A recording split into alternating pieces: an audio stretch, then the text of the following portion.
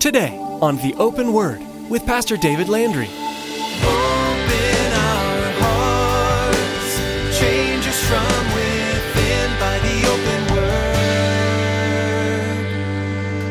Give us ears to hear your truth and eyes to see the needs around us as we draw close to you. May we thirst for the water that your love brings us. Open our hearts, change us from within by the open word. He won't have fellowship with the things of this world because he knows that in our lives, when we have fellowship with the world, it brings about a divided focus and a divided loyalty. And back on the Sermon on the Mount in Matthew chapter 16, the Lord himself says, nobody can serve two masters. For either you're going to hate the one and love the other, or else you're going to be loyal to the one and despise the other. And he's speaking about our fellowship with him. How attracted are you to the things, the ways, and the power of this world? When you honestly examine yourself, you may be surprised by the hold the world has on you. John issued a clear warning to his readers that they should not love the things of this fallen world. If they did, it was an indicator that the love of God was not in them. Today, Pastor David will challenge you to think about what fills up your life and whether these things push out the love, purposes, and plans God has for your life. Now here's Pastor David in the book of 1 John chapter 2 as he begins his message, Abiding in Christ.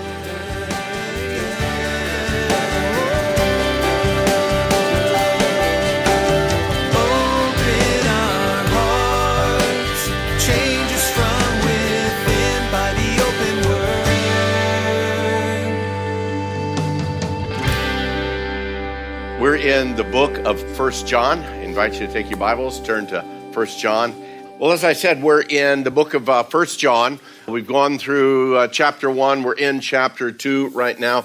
John's opening words, actually, to the church kind of shared some of his reasons for writing. We shared also that throughout the book, he gives other reasons for his writings. So far as we've looked at the beginning of the book, we've seen several points of blessings, several instructions to the church, corrections for the church that we needed to consider. And as I shared with you, just as we know in the Word of God, just because it was written 2,000 years ago doesn't mean that it's not valid and true for us today. As a matter of fact, that's the reality of the living Word, that it stays living and it stays powerful, works and moves within our lives. Now we're moving into chapter 2. We're down to about verse 15.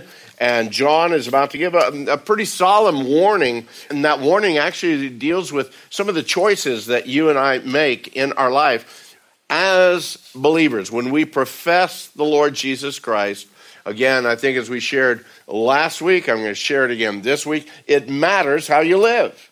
The choices that you make matter not only to God and to his purposes in your life, but it matters in your witness. It matters to a lost and dying world that's all around us. The way you and I as professing believers live matters, and that's what we want to look at a little bit tonight. But even before we get into these verses, I want to back up again, just again, to really solidify where we're at, again, kind of bring us all into that same understanding. Some of you have been with us as we've gone through this. Some of you have missed a few. This might be your first time, at least as we've been going through 1 John. So first of all, I want you to consider for a moment, I want you to refocus on the fact of who is John writing to? Who is he writing to? You know, in the Apostle Paul's letters, it was pretty easy to understand where his initial audience was. He would say, I, Paul, bondservant of the Lord and an apostle of the Lord, whatever it might be. He would introduce himself. But then he would say, to the church in Corinth.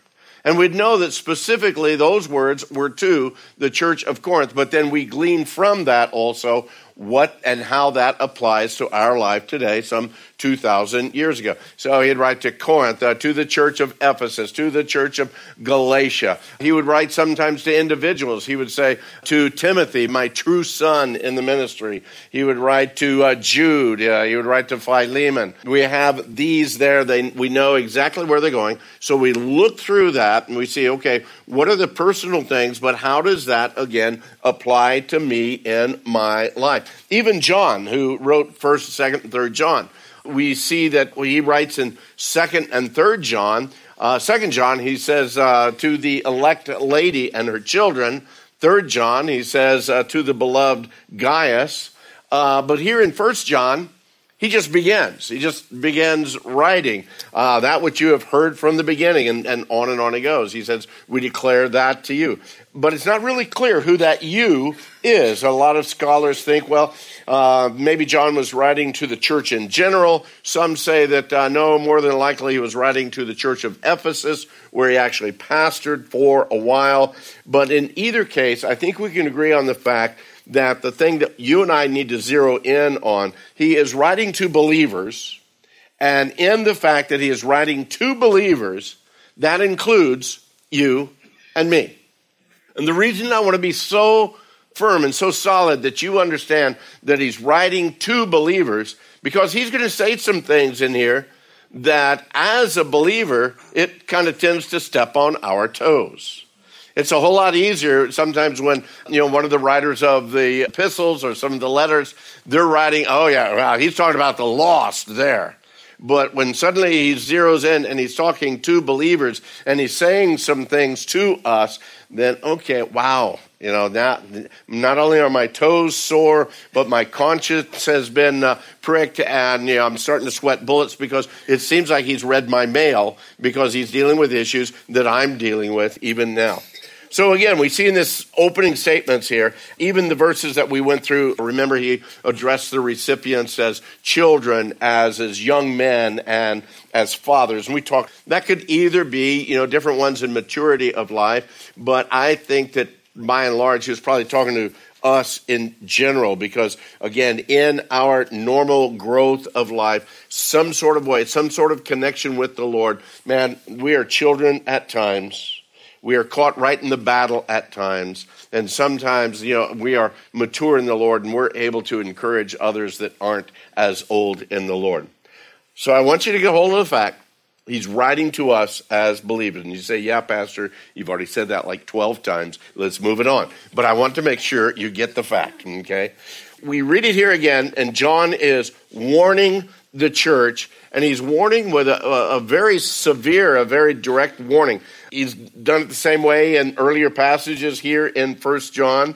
So again, I think we would agree on the fact that John doesn't hold back any of his punches.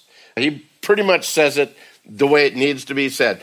When I read this, as I've been studying it, is the fact that John would rather offend somebody with the truth than set somebody up for destruction by telling them a lie and making them feel good. And the unfortunate thing today is there are way too many pastors, both on television in large auditoriums, that would rather make you feel good than tell you the truth that will change your life. Right now, we all understand we can feel good in this life right now, but one day every man will stand before Almighty God. And if we have lived our lives outside of his will, outside of his plan, outside of his purpose, then that judgment will be on us. So I love how John is very direct. Okay, let me rephrase that. Yes, I love how John is very direct, but sometimes it's very uncomfortable. Does that make sense to you? Discipline goes that way. I want to be disciplined because I know that left to myself, it's a mess. And I love the word when it says a loving father disciplines his children. Children need guidelines. Children need boundaries. Okay, we are in 1 John 2. Look down in verse 15. This new concern now as we've come through is for the church. And you know what? I can really see it in today's church very clearly. 1 John chapter 2, verse 15. Do not love the world or the things in the world. If anyone loves the world, the love of the Father is not in him. For all that's in the world, the lust of the flesh, the lust of the eyes, the pride of life, is not of the Father, but it is of the world. And listen, you got to understand, the world is passing away, and the lust of it.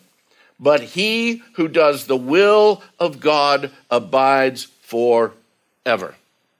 It's an interesting word, the word world, and John uses it quite a bit right here. As a matter of fact, in the New Testament, there's like 152 times that word world was used. It's the Greek word cosmos, and it actually has quite a variety of different meanings. There's another word that's used in the New Testament that's translated as world also, and it's used about 20 times, and it's the word aeon, and it simply means this age, this era that we're in. But with that idea of world, cosmos, that word there, the multiple meanings, it can refer to the entire universe itself, everything that we see, know, and understand. The cosmos is many times when somebody says the word cosmos, even now, we think, man, that's the universe, that's the stars, the planets, everything. But it can also mean just the planet that we live on in the context of what particular writer in the New Testament is writing, just the planet we live on. And or throughout the New Testament, we find it also meaning mankind in general, okay? Just mankind, not the universe, not the planet, but mankind itself. And in a moral sense, cosmos is also used, or even as it's translated, the world, through the context of many places that we see it here in the Scripture. It actually refers to fallen mankind in particular. Fallen mankind, or even the fallen culture that's around us. To kind of see that dual relationship or the multiple understanding of it, keep your place in 1 John. Turn over to the Gospel of John, chapter 3. Very familiar verse for most all of us. In John chapter 3, down in verse 16, in my New King James Version, this is the way it reads. Yours might read a little different depending upon what version you have, but very familiar verse. For God so loved the world. Okay, that is the Greek word cosmos. He's using it. God so loved the world that he gave his only begotten Son, that whoever believes in him should not perish but have everlasting life. Man, if you don't have that one memorized, begin working on it. That's one that every believer ought to have memorized. But verse 17 is just as important. For God did not send his Son into the cosmos, into the world, to condemn the cosmos, the world, but that the cosmos, the world, through him might be saved. Now, it's all the same Greek word. We've translated all the same English word, but I don't think that Jesus came and died on the cross to save Pluto, or Saturn. I don't think that's the case. And yes, I believe Pluto is a planet, regardless of what they say. I'm for Pluto. He uses the same word, but we see really the meaning actually kind of changes throughout here. And so bear with me as I give you the David Landry kind of version here. God loved fallen mankind so much, he sent his Son into the created universe to mingle with that fallen culture. Not to condemn fallen mankind, but that fallen mankind through him might be saved. So we see this couple of different ways that it's used. And so that kind of helps us understand when we read 1 John 2, and John says, do not love the world. And then we read in the Gospel of John, chapter 3, God loved the world. Well, wait a minute. I'm not supposed to love the world, but God loved the world. Well, we're talking about two different things here. What John is speaking about here in his letter is different than what he spoke about in his gospel, and we'll get into that. Even the word love here, used in 1 John 2, it is actually that Greek word, and we've spoken about it plenty of times, agape or agapeo. We've spoken about it a lot. It has that understanding of a deep and abiding love, a true care, a concern, a self-sacrificial commitment to, always active, not self-seeking kind of a love. The word also speaks of that total commitment to. So when John is telling us in 1 John 2:15, as he speaks of the world, it's what we should never be overly or overtly attached to or committed to the things of this created universe. and particular of the fallen culture that's all around us. And he uses that word agape, and I believe that he uses it, purposefully as the Holy Spirit led him with that understanding. Man, don't hold on to this stuff so hard that suddenly you lose sight of what God wants in your life. Don't be so attracted to and attached to the things of this world that your heart gets so filled up with this temporary junk that we don't have room for the Spirit of God working and moving in our lives. If you have that kind of an attachment for the things of this world, that system of values, that system of goals where God is pretty well excluded. Can we understand that? Yeah, even in this country, we are excluding God more and more and more. It seems like it is snowballing more and more every day that they are excluding God and the purposes and the plans of God. If we have that kind of an attachment to the things of this world where God is excluded, then the fullness of the attachment that you should have, that you and I both should have for the Father, it cannot and it will not be in us. They cannot coexist. God won't allow it. And this is where I want to bring you back to that statement that I was trying to drive home earlier. Guys, he's speaking to believers. He's not going out to the people on the street and says, hey, you need to give up of the things of the world and you need to come and you need to love Jesus. No, he's speaking to you and I as believers who testify, who proclaim, I love Jesus. Man, I've given my heart and life to Jesus. I want to follow Jesus. And John comes up to us just like he would come up to us, just singularly and purposefully, and says, you know what, if you love the world as much as you do, the love of the Father is probably not even in you. Wow. When writing about this whole issue, even James uses two extremes. James, in James chapter 4, he says, friendship with this world is hatred toward God. So he even, instead of saying agape, no, James even brings it, hey, you know what? If you're even so lightly attached to this world, then that's hatred toward God. That's pretty powerful. That's pretty serious. Even as I was studying this over the last, several weeks as we've been in John, and I'm always reading ahead and kind of thinking what direction, praying, Lord, what direction. I'm looking at this and I'm thinking, okay, I know, okay, in this area, in that area, man, I don't agape that part of the world. I know I don't agape that. Man, I'm not committed to that. And then all of a sudden, this passage in James came to me. He says, yeah, but how's your friendship with that part of the world? Are you hanging out in there? When he says you hanging out with them, you spend a lot of time with that, then really you're showing by your life a hatred to the things of God. That stepped on my toes. It kind of pierced my heart more than a few.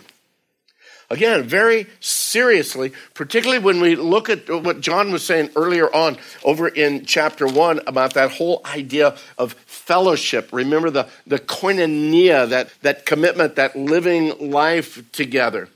And first of all, we look at that and he says, man, we have fellowship with God and we want you to have fellowship with God. John says that's one of the reasons why we're writing this, so that you can have fellowship with God and his son, Jesus Christ. And now he's saying, man, if your fellowship, if your koinonia is actually with the things of this world, you're not going to have that fellowship. You're not going to have that koinonia with God that God really desires to have with you. God's not going to do it because, first of all, the thing we know is that our God is a jealous God. All you got to do is go back to the 10 Commandments and, man, don't make any graven images. Don't bow down before any idols because our God is a jealous God. I, the Lord, your God, am a jealous God. Do you think God's going to hang around and fellowship with us when we're fellowshipping with the things and the attitudes of this world? I don't think so. Secondly, we know that our God is a holy God. Again, he is a holy God, and the word tells us multiple times that he will not abide, even as John says in the first chapter, he will not abide with darkness. But we also know in the Old Testament, man, he's holy. Anyone who approaches him has to be holy. Over and over, all through the Word of God, speaks of the holiness of God. And so he cannot be, and he will not be, in communion with those kinds of things. The only way that God is in communion with the fallen culture that's called humanity is because he's in communion with those who are washed in the blood of Christ. We have been cleansed by the blood of Christ. And we talked about that several weeks ago, about, again, our sanctification, the position that we are in before God. We are cleansed by the blood of Christ. So our relationship with God is sealed. But what John is talking here, and what I'm trying to get across here for us, is that fellowship, that ongoing growth in closeness with God, that suddenly that fellowship is divided, it's separated out, because we're allowing something else into that place that God says, no, that's mine. That's mine and mine alone. Thirdly, God won't have fellowship with that darkness, with the wickedness, or with the things of this world. That's what I'm trying to say. He won't have fellowship with the things of this world because he knows that in our lives, when we have fellowship with the world, it brings about a divided focus and a divided loyalty. And back on the Sermon on the Mount in Matthew chapter 16, the Lord himself says, nobody can serve two masters. For either you're going to hate the one and love the other, or else you're going to be loyal to the one and despise the other. And he's speaking about our fellowship with him. Mammon's a good word. We use it all the time. I know this week I've used it about 12 times in casual conversation. No, we don't use mammon. What does it mean? I mean, we look, actually, mammon was a Syriac word. It was actually the name of one of their gods or one of their idols. He was worshipped as the god of riches. Wow. How many people today worship the god of riches? Oh, I know my neighbor down there, man. He's always, and this guy over here. But let's bring it home. Let's bring it to the church. How many within the body of Christ still strive after riches and strive after those things that again, they perish with their use. And once we leave this place, they're of absolutely no value. Striving more after riches than striving after the things of the kingdom of God. Albert Barnes, a Bible commentator, says that it is not known that the Jews ever formally worshipped the idol mammon, but they used the word mammon to denote wealth. Oh, he has great mammon, you know. So they use that word there. The meaning is you cannot serve the true God and at the same time be supremely engaged in obtaining the riches of this world. You can't do both. Open our hearts, change us from within by the open word. We're so glad we could be with you today as we opened God's Word and dove deeply into its goodness and truth. If you missed any part of today's message in John's epistles, we encourage you to catch up on our website, theopenword.com. There you'll be able to browse our library of audio as well as learn more about the ministry of the Open Word. We'd love to hear from you too and find out how God's working in your life. Please give us a call at 520-836-9676. When you call, be sure to let us know how we can be praying for you. That number again is 520-836-9676. Is social media part of your routine? Come like our Facebook page and keep up to date with all that's happening at The Open Word and Calvary Chapel, Casa Grande. You'll find a link at our website, theopenword.com. As our time comes to a close today, Pastor David has a quick word of encouragement to share with you. Oh yeah, thanks, Chris. Any time you spend in God's Word is valuable, and I'd like to encourage you to do it as often as possible by diving deeper into Scripture and letting it saturate your heart and mind, you'll be ready to take on your day as well as be prepared when the enemy attacks. If you're not sure where to start, you can begin by reading today's passage again, or simply begin with the Gospel of Mark, a short and simple reading. If your heart is open to the Holy Spirit's direction, you can't go wrong. Hey, thanks for tuning in today, and I hope you'll join me again next time on The Open Word.